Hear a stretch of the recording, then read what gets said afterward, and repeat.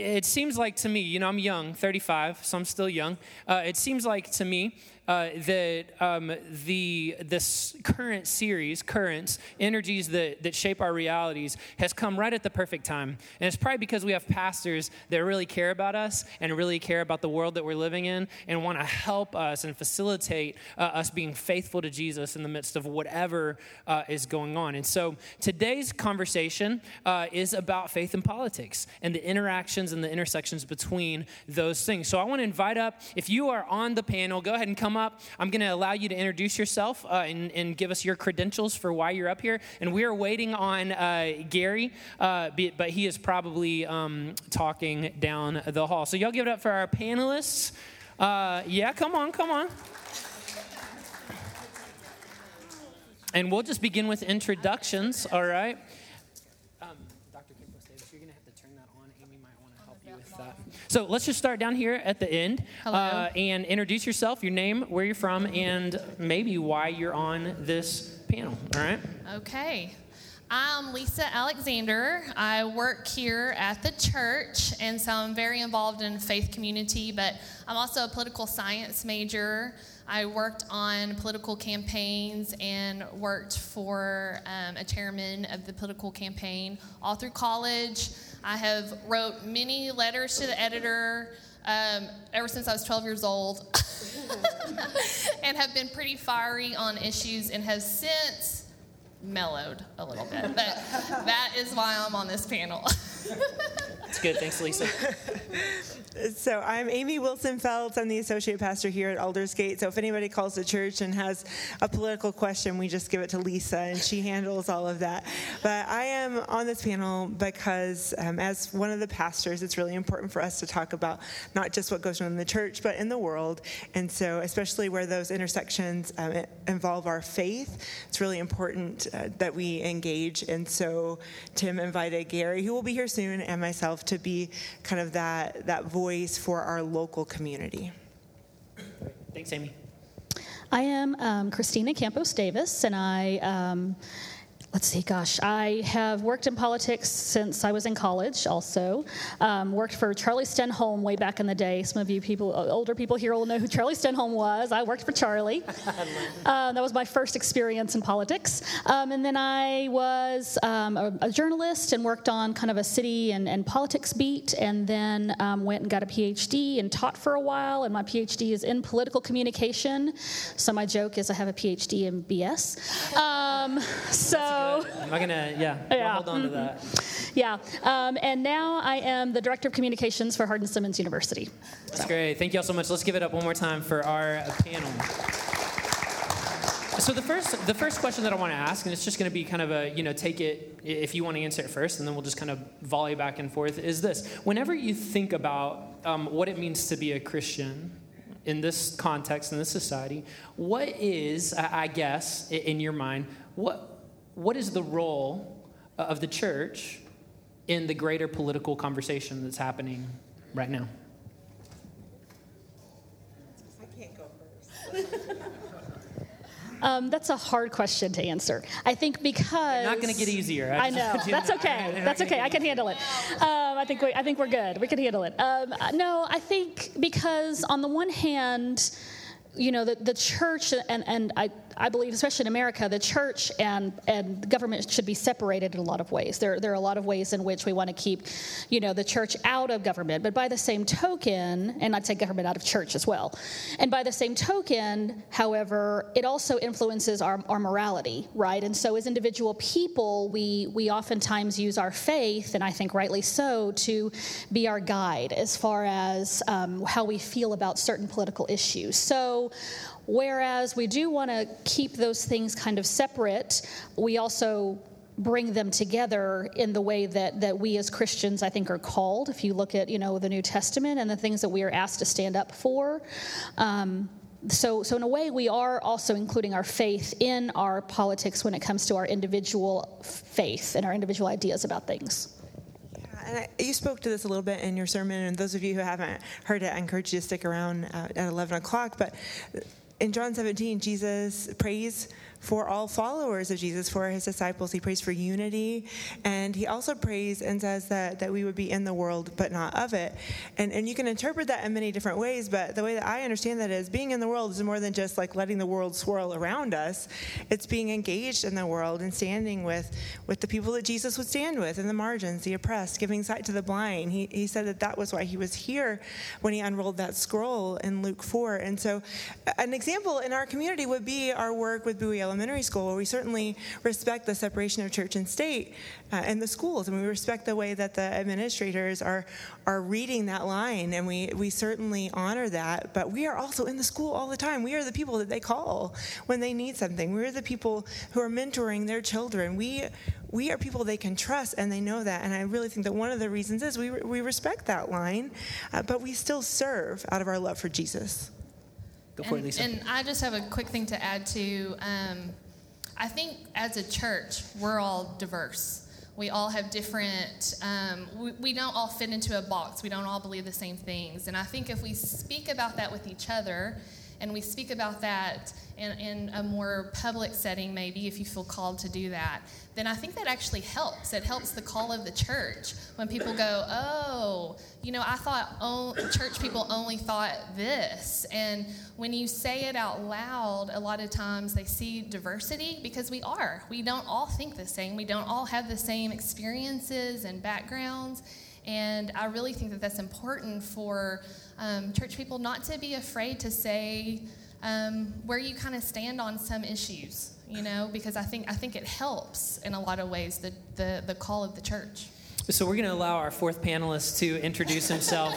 Late to the party, but always the life of the party. All right, and then I didn't know I was a professional. though. and then we're going to ask Gary that same question. What was the question? And then I'm going to follow up. Here it goes. And then I want to follow up on something that Lisa said here in just a second. So Gary, introduce yourself. And the question that we asked, that we began with, is what is the role of the church in the greater political conversation that's going on in our country right now? Sure. My name is Gary Bowles.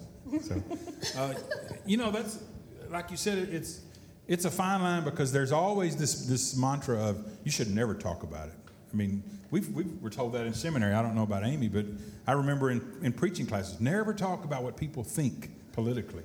But the reality is, we all, in some form or another, we think, would engage some. Most of us, right? Most of us. Would think, not so much. I'm going to think politically. And so that's one of the reasons we began to talk about how can we, as people of God, who look at things radically different sometimes, or just different, how can we coexist, and how can we serve this risen Savior that lives and reigns within us? And so that's not only the task of us as a church, but that's the task of us as a staff.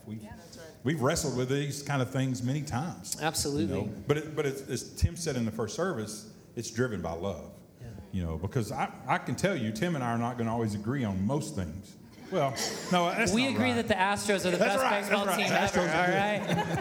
If things ever get tense in the office, I'm just like Stros, bro. All right, and we're good. We're realigned. Scoot to one side. Stros over here. Rangers. No, I shouldn't say that. See, everybody went and got political because they don't like that. I know, man. So I want us to kind of piggyback off or jump off of something that you said, Lisa, and really everybody kind of alluded to. It seems like the political discourse in our day and age is pretty vitriolic. No matter where you're coming from, what I know, believe it or not, it is. And so my question is, how do we, and maybe we don't, I don't know, how do I, as somebody with certain convictions, as a Christian, engage in political discourse in a way that's helpful and beneficial to everybody involved? I can speak on this a little bit. Maybe. I think we need to kind of like stay in our lane. Like for me, I can get fiery. I can get really like mad and injustice, and I can be really mad. I can, like, Lisa leaves the body, someone else is replaced, and like 2 hours later, Ty's Can I get a name in back there? Ty's just standing over me going, really? You had to go there? And what I have found when I have invited the Holy Spirit to come into my politics, I realize those are the things I probably need to stay away from. Those are the issues that I am not going to help anyone. There is nothing there for me or anyone else. And so I have found when I allow the Holy Spirit and I really start thinking about issues, the issues that I am fiery about, but I have precision, I know what I want, and I'm calm, are the things that I know God is pushing me towards. Now, I don't think that doesn't mean you can't get fiery, but I feel like if we would stay in our lane, because it becomes just clatter. If we care about everything, no one listens after a while. Like everyone's like, oh gosh, she's on a rant again. But if you stay in your lane and you encourage people, I have people that are fiery that I don't even agree with sometimes, but I encourage them because we need to hear that voice. We need to encourage them, so I can be an encourager to that, but I should stay away from that, if that makes sense. So in other words, you pick your battles. Yes, okay. Yeah. I feel like as Christians, if we can be a little kinder and allow the Holy Spirit to kind of guide where we put our effort, I think it will make more of a difference than if we spread it out everywhere. The author Shane Claiborne one time said, you can have all the right answers and still be mean, right? You can have all the right answers and still be mean. Yeah. Christina. No, I was going to say, I think it really, it has to come out of a place where everything starts, and it sounds like this is your sermon, with love. With the idea that I may disagree with you, but you are a child of God, and I am a child of God, and we both serve the same kingdom, and so we start there. And if you can start there, I think that makes a big difference. I have struggled in this community, and I say Abilene, this community, not the church necessarily, because I tend to have very different views than most of the people in this community. And as somebody who is one of the leaders of one of the political parties in this community, tend to be a target for some people. And have really had to learn in those battles, whether it's on the radio show or whether it's in public or whether it's private, to just kind of stop and say, okay, we're going to start with, you are a child of God, I am a child of God. We may disagree, and then move in from there. And I'm sure y'all probably had to do this too. I've had to do this more in the last year than I think I have ever before. Yeah. Go for it, Amy. And I think we have much more in common as followers of Jesus than we have in difference. And we shoot to those differences so quickly, and we just kind of camp out there. But St. Francis, one of the prayers is first to seek to understand before being understood, right? And so one of the ways that I try to engage people, if they disagree with me and they're kind of coming after me for whatever reason, is to ask questions. And instead of deliver answers, I just invite people to kind of sit in some uncertainty and to reflect on the way that God might be moving in ways that we don't know. Because it's really easy, especially in times like this, where there's a lot of tension and a lot of violence even, to go towards certainty. I want to be certain about this. I want to stake my claim and my ground on this. But really, we're invited to give some space for the Holy Spirit to work. And so asking questions is a really good way to do that. And especially if I've said something, certainly unintentionally, that really upsets someone, I had to get to this place, and I heard this on a podcast recently. I had to get to this place where that person's allowed to think that. I got to give that person that space, and even if it's hateful toward me, that's unkind, and I don't think Jesus smiles at that, but I'm not going to repay that. I'm not going to respond in that way. I'm going to give that person space and continue to do the work that I think God has called me to. That's helpful. Gary, do you have anything to add to that? No, I think you are in the right place. One of the things that came to mind, and I don't know if it fits here because sometimes what I say doesn't fit, but that's okay. So it's a good segue. Gary's our segue right. guy, all right? So he's going to help us get from topic to topic. And it was on a podcast that I heard lately, was on this. Oftentimes, our political view or what we think is not the same on every topic. Because sometimes people will say, well, he's a conservative. Well, that person may be when it comes to fiscal money or fiscal responsibility. But then on another issue, you may be completely on the other side.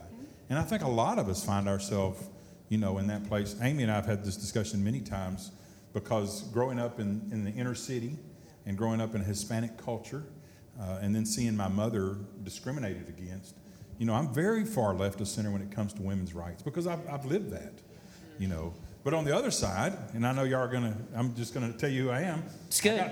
And Tim will tell you I got a couple of guns. I even carried them into his house whenever he moved in, all right? He was like, here, you carry the guns. Whoa, whoa, whoa. No, I'm just kidding. Great, it's a goose gun. He even wanted to stay around and let me teach him, but he ran off. But yeah, so this idea that even though we may, we have different views, because it's real easy to say they're conservative, so they only think this way. Right. Or they're on this side, they only think this way. And I don't think that's true at all. Yeah, and I think Amy really hit the nail on the head. We don't like cognitive dissonance, right? We don't like it when what we're thinking doesn't make any sense. We want simplicity. And that's part of the reason why we have so many labels. And it's like, oh, you're a liberal. Oh, you're a conservative. Oh, you're a progressive. It's because that just makes us be able to put that label on somebody and then shove them aside.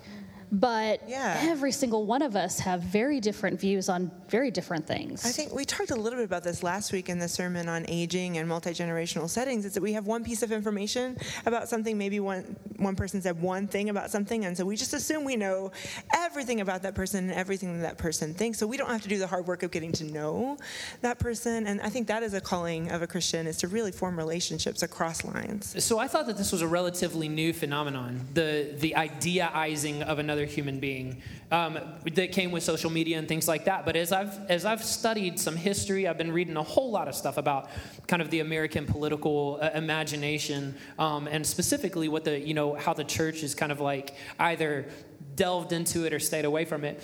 Why do we ideaize people? Like, what are some things that contribute to me?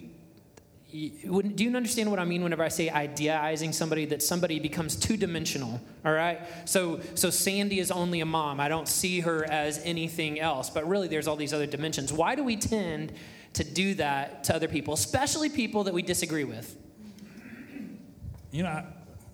Some of it, me personally, I think some of it. We need another seat. Okay, it's easy. Yeah, y'all can feel free to jump in, all right? Because it's easy. Yeah. Yeah, it's about simplicity. It's about making it easier for us to be able to see people and fit them into a box, into a category that we understand. Because if we get into the multidimensional nature of humanity, then we will never understand, and then we become frustrated. So we like simplicity. We like boxes. We like, oh, you're a liberal, you're a conservative, you're a Democrat, you're a Republican, and that's it. But I don't think that as Christians, that's what we're called to at all. Lisa? I think I feel like this might have trended a little bit with, I saw it with Bill Clinton. We don't like to look at the bad parts of our own party sometimes. And we don't like to call out things, and we don't like other people to call out things that are different than us or that we have to argue with. And I think that only gets worse with social media.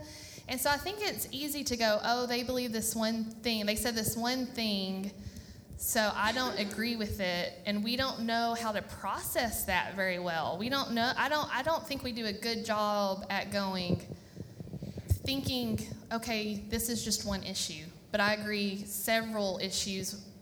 And so we can unfollow, or we can not listen to them anymore. And we create these little echo chambers of communication where we're only hearing what we agree with. And I think that can be very dangerous, and I think that just perpetuates us not having to talk to anyone that's different than us. So in sociology, there's a theory called contact theory.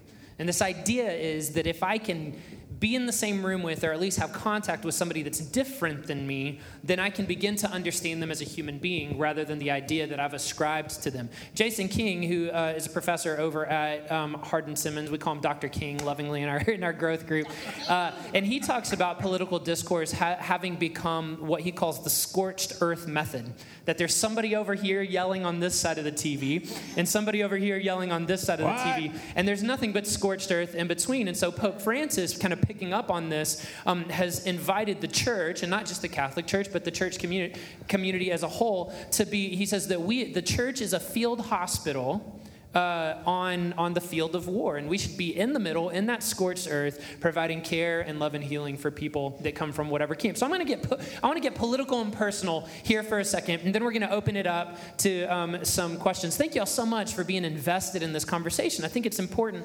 for us. Think about your own political persuasion, kind of how you would define yourself. And like Gary said, maybe you're all over the board just on different things, but think about how you would define yourself. Why are you in this camp? So if you're conservative, or if you're liberal, or if you're somewhere in between, maybe a libertarian or whatever, and I want you to identify where you are, if that's okay, and then give us some rationale for like maybe how you ended up here. Because everybody on this stage loves Jesus. That's the only reason we invite invited them to be here. Seriously.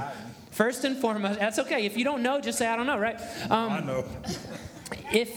But identify why you're here. And everybody on the stage loves Jesus deeply. You've dedicated your life to following in the way of Jesus, and yet we have very different ideas politically. And I'll jump on board, but I'm the moderator, so I kind of get a pass, right? We all know you, Tim. I know, right? I've seen your Tim Facebook, Palmer. all right? You've said enough that we can identify everything you think. Come on. All right. Here. So identify yourself, and why are you in this camp if you're in a camp at all? Probably the blue and orange party, because I grew up in Houston and we love the Astros. It's always going to come Starting back our to own that. political party. Cop out. No, I would align myself with more conservatism. That's just me. Probably where that changed in my life was when I started paying taxes, and Okay. and the fact that there was this place out there taking money out of my pocket that I had just made, and then all of a sudden here it goes. And so anyway, so that's for me. That's political. That's where I would say. Cool. Thanks. So I'm a Democrat. And I think I would lean more liberal on a lot of issues. I think a lot of that comes out of the fact that as a person of color and as a woman, I have experienced a lot of things, both in Abilene and also in Dallas where I grew up, and saw my parents in the 70s and 80s deal with a lot of things here in Texas that made me really cognizant of the marginalized and those who are underserved. One of the things I didn't mention starting out is as of midnight this morning, I was president of the Junior League, and my presidency ended at midnight this morning. Anyway, I was literally counting. We should have been referring to Christina as El Madam President. Right? No. Madam President. Of the senior All right. league? You're in the senior league now? Yeah, I'm the senior league now. Yeah. Anyway, but and I've been in junior league for 9 years, and one of the things that junior league does is a lot of community service, and it has. I studied sociology. My PhD is in communication. My minor was in sociology, so I can teach both.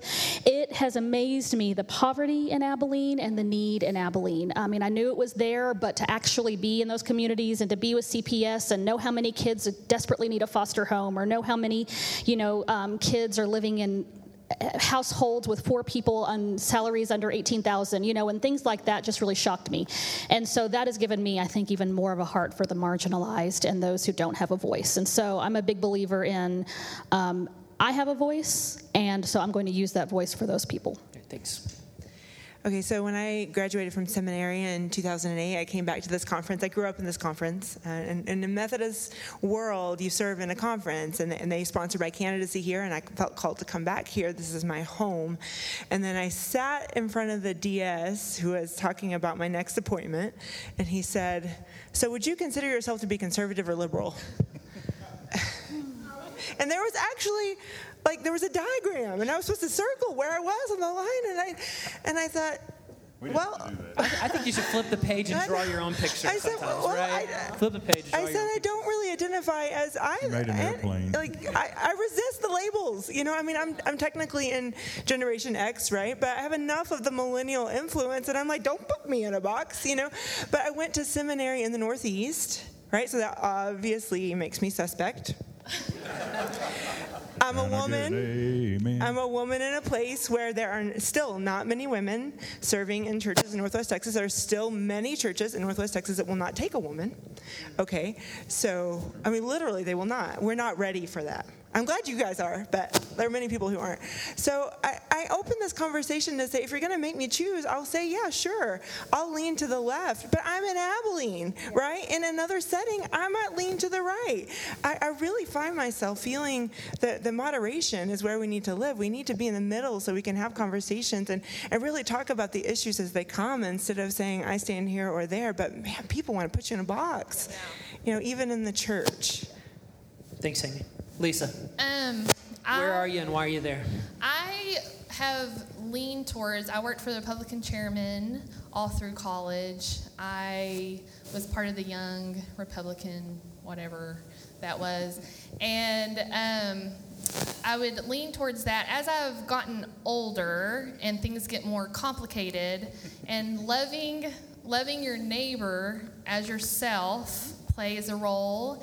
And the neighbors that we experienced would be African Americans, people with their kids with disabilities, just a bunch of different issues. And to love them well, I feel like I had to invite them in and care about their issues and ask their stories.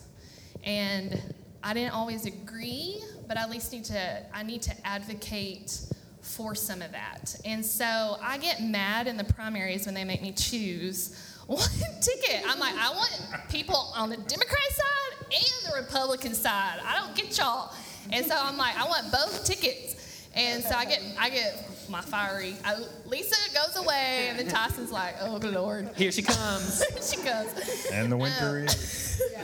So I have since, I feel it's silliness. I really do. I feel like all of that is just nonsense, and that people, and especially when I worked on a campaign, I realized they just draw circles, and they say, okay, in order for me to get women who believe this way, I need to say this thing, and then that gives me this many votes, and then this one, and you see the it's a little insider knowledge. Thank you. Yeah, it's an underbelly current where you're like, it's all nonsense. They're just playing us, basically. And so I really just make my own conclusions based on what they have voted for. I really research what my candidates are voting for, which I think is very important, and not what they say. I don't care what you say. I want your actions. So one of the things that the presupposition that we're working under, the assumption is that Christians are involved in the political system as it exists right now. I come from a tradition and really a background that's not always the case. There's a lot of people that just say, you know what, the system's broken, it's human, and so I'm going to do good no matter where I am. I'm going to welcome the stranger, even if it's against the law. I'm going to provide for the hungry, those kinds of things, because I feel like that's what love necessitates. But we could have this conversation for days and days and days and days and days. And so what I want to do is open up for about 6 or 7 minutes and just have a dialogue. Do you have a comment or a question for the panel that might kind of that we need to listen to? All right, so yeah, Sam. Yeah, thank you, Amy. If you don't mind passing around the wireless mic. Thank you, Amy, and I appreciate y'all having this discussion. I have a brother who is very, very opposite of me in terms of political outlook and things like that. In fact, he even looks like Tim. And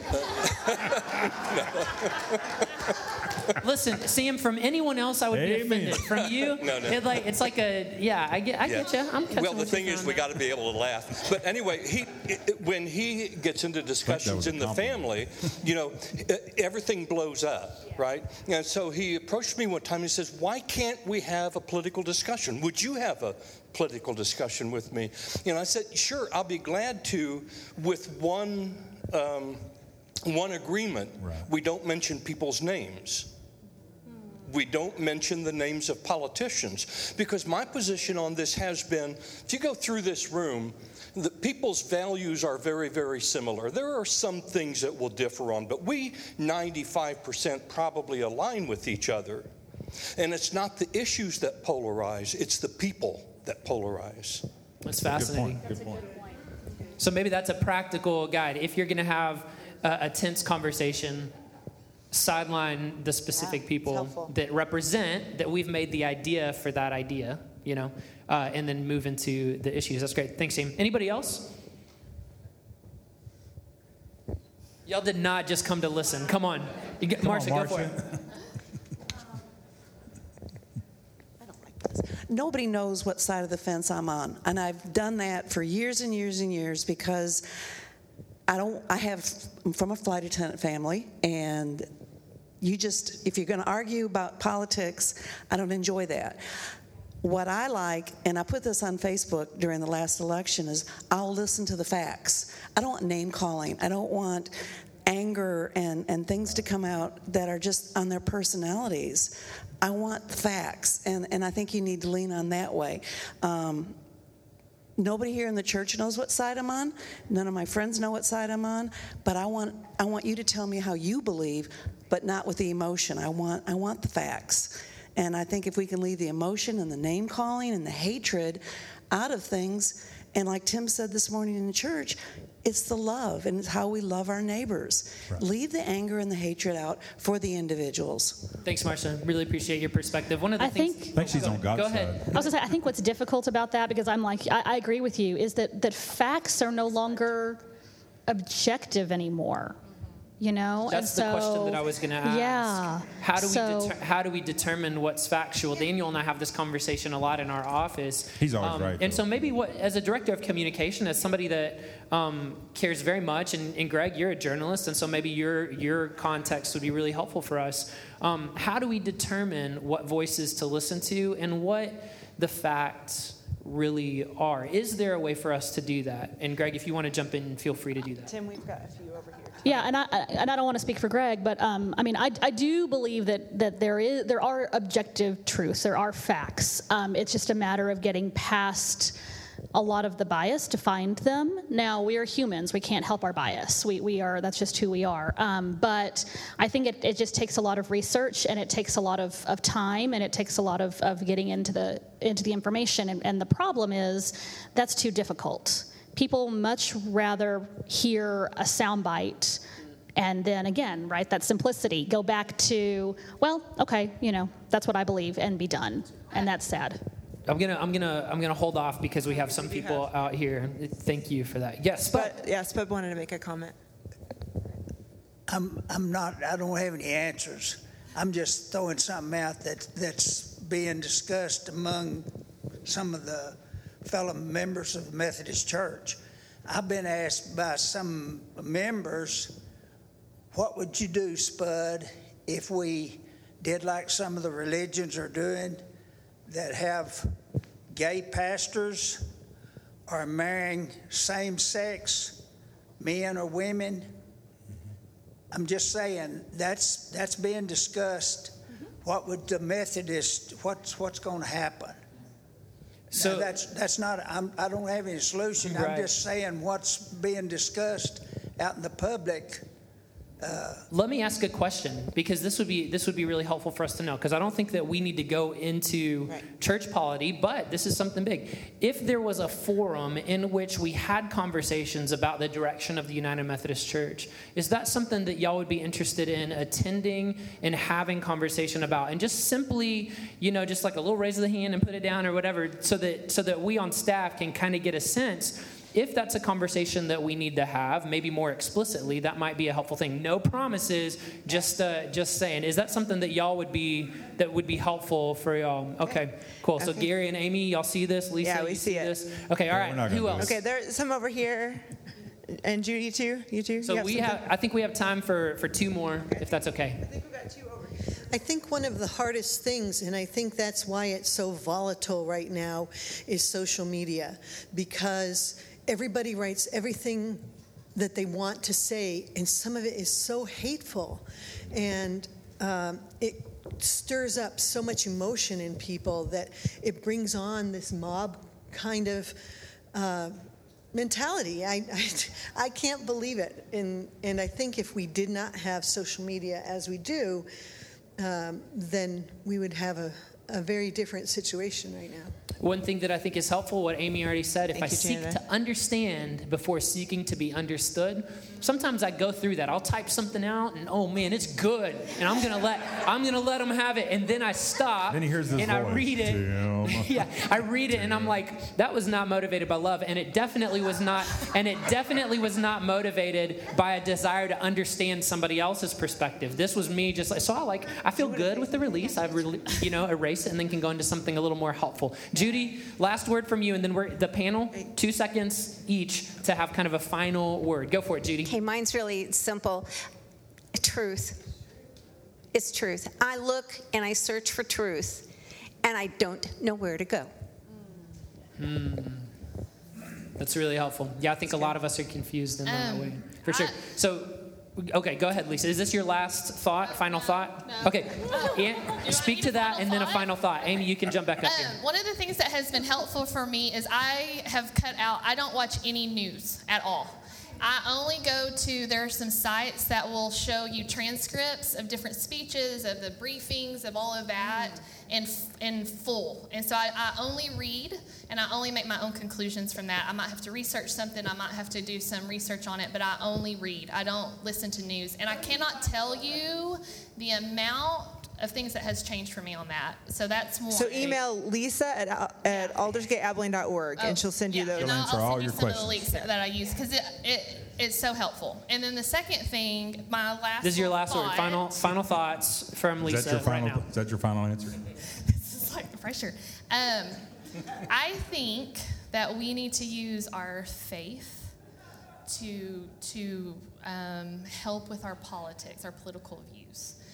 There's a trend out there that makes our politics be our faith sometimes, and we need to guard against that. I feel like our faith is separate from any political persuasion that we have, and I feel like we're shifting a little bit. There's a trend there that is a little disconcerting. Thanks, Lisa. Y'all give it up for Lisa. Okay, I would like my final thoughts to address two things. One, the social media, we can stop using it. That's an option, right? Or we can choose to use it in countercultural ways and not rise to the hatred. Right? And I think that is a valid option as well, because social media is not going anywhere. So that's an option we have, to engage in a countercultural way with love and with grace.